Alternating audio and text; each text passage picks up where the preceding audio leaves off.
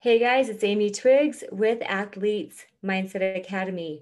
I am going to share with you a weekly workout today called What Am I Afraid of?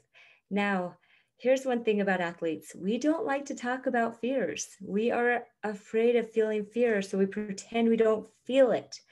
And the problem with that is it's like holding a beach ball under the water. It starts to increase in pressure. And when you don't keep that beach ball under the water, when your mind goes off on something else, the beach ball is going to pop up. And if you continue to push it down, the beach ball down, it's going to get more and more pressure behind it where it makes it bigger than it actually needs to be.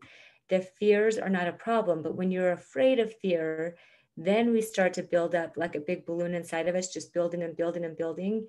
And we want to pretend it's not building, but it is.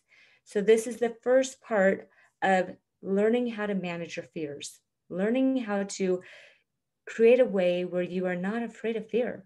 It's just not a problem. But until you understand how to manage it, until you're willing to look at it and see what you're actually afraid of, it's really difficult to manage until you know what it is that is bothering you. So, what are you afraid of? Make a list of them, write them down. Don't be afraid to be honest with yourself. Nobody's going to check your homework. Just write it down, get them all out. That's going to be the best way for you to be able to start learning how to manage what's going on. If we don't know what's there, can't manage it.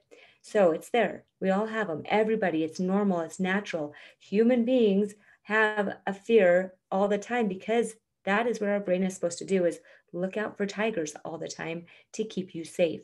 Whether the tigers are real or imagined, that is what your programming is set to do inside of your brain, in your lower brain. So write them all down, all of your fears. Don't hold back, just like it says, because it's actually going to make you feel relieved and better. And that's what we want. All right, let's start with this. Have a flippin' awesome week. Bye.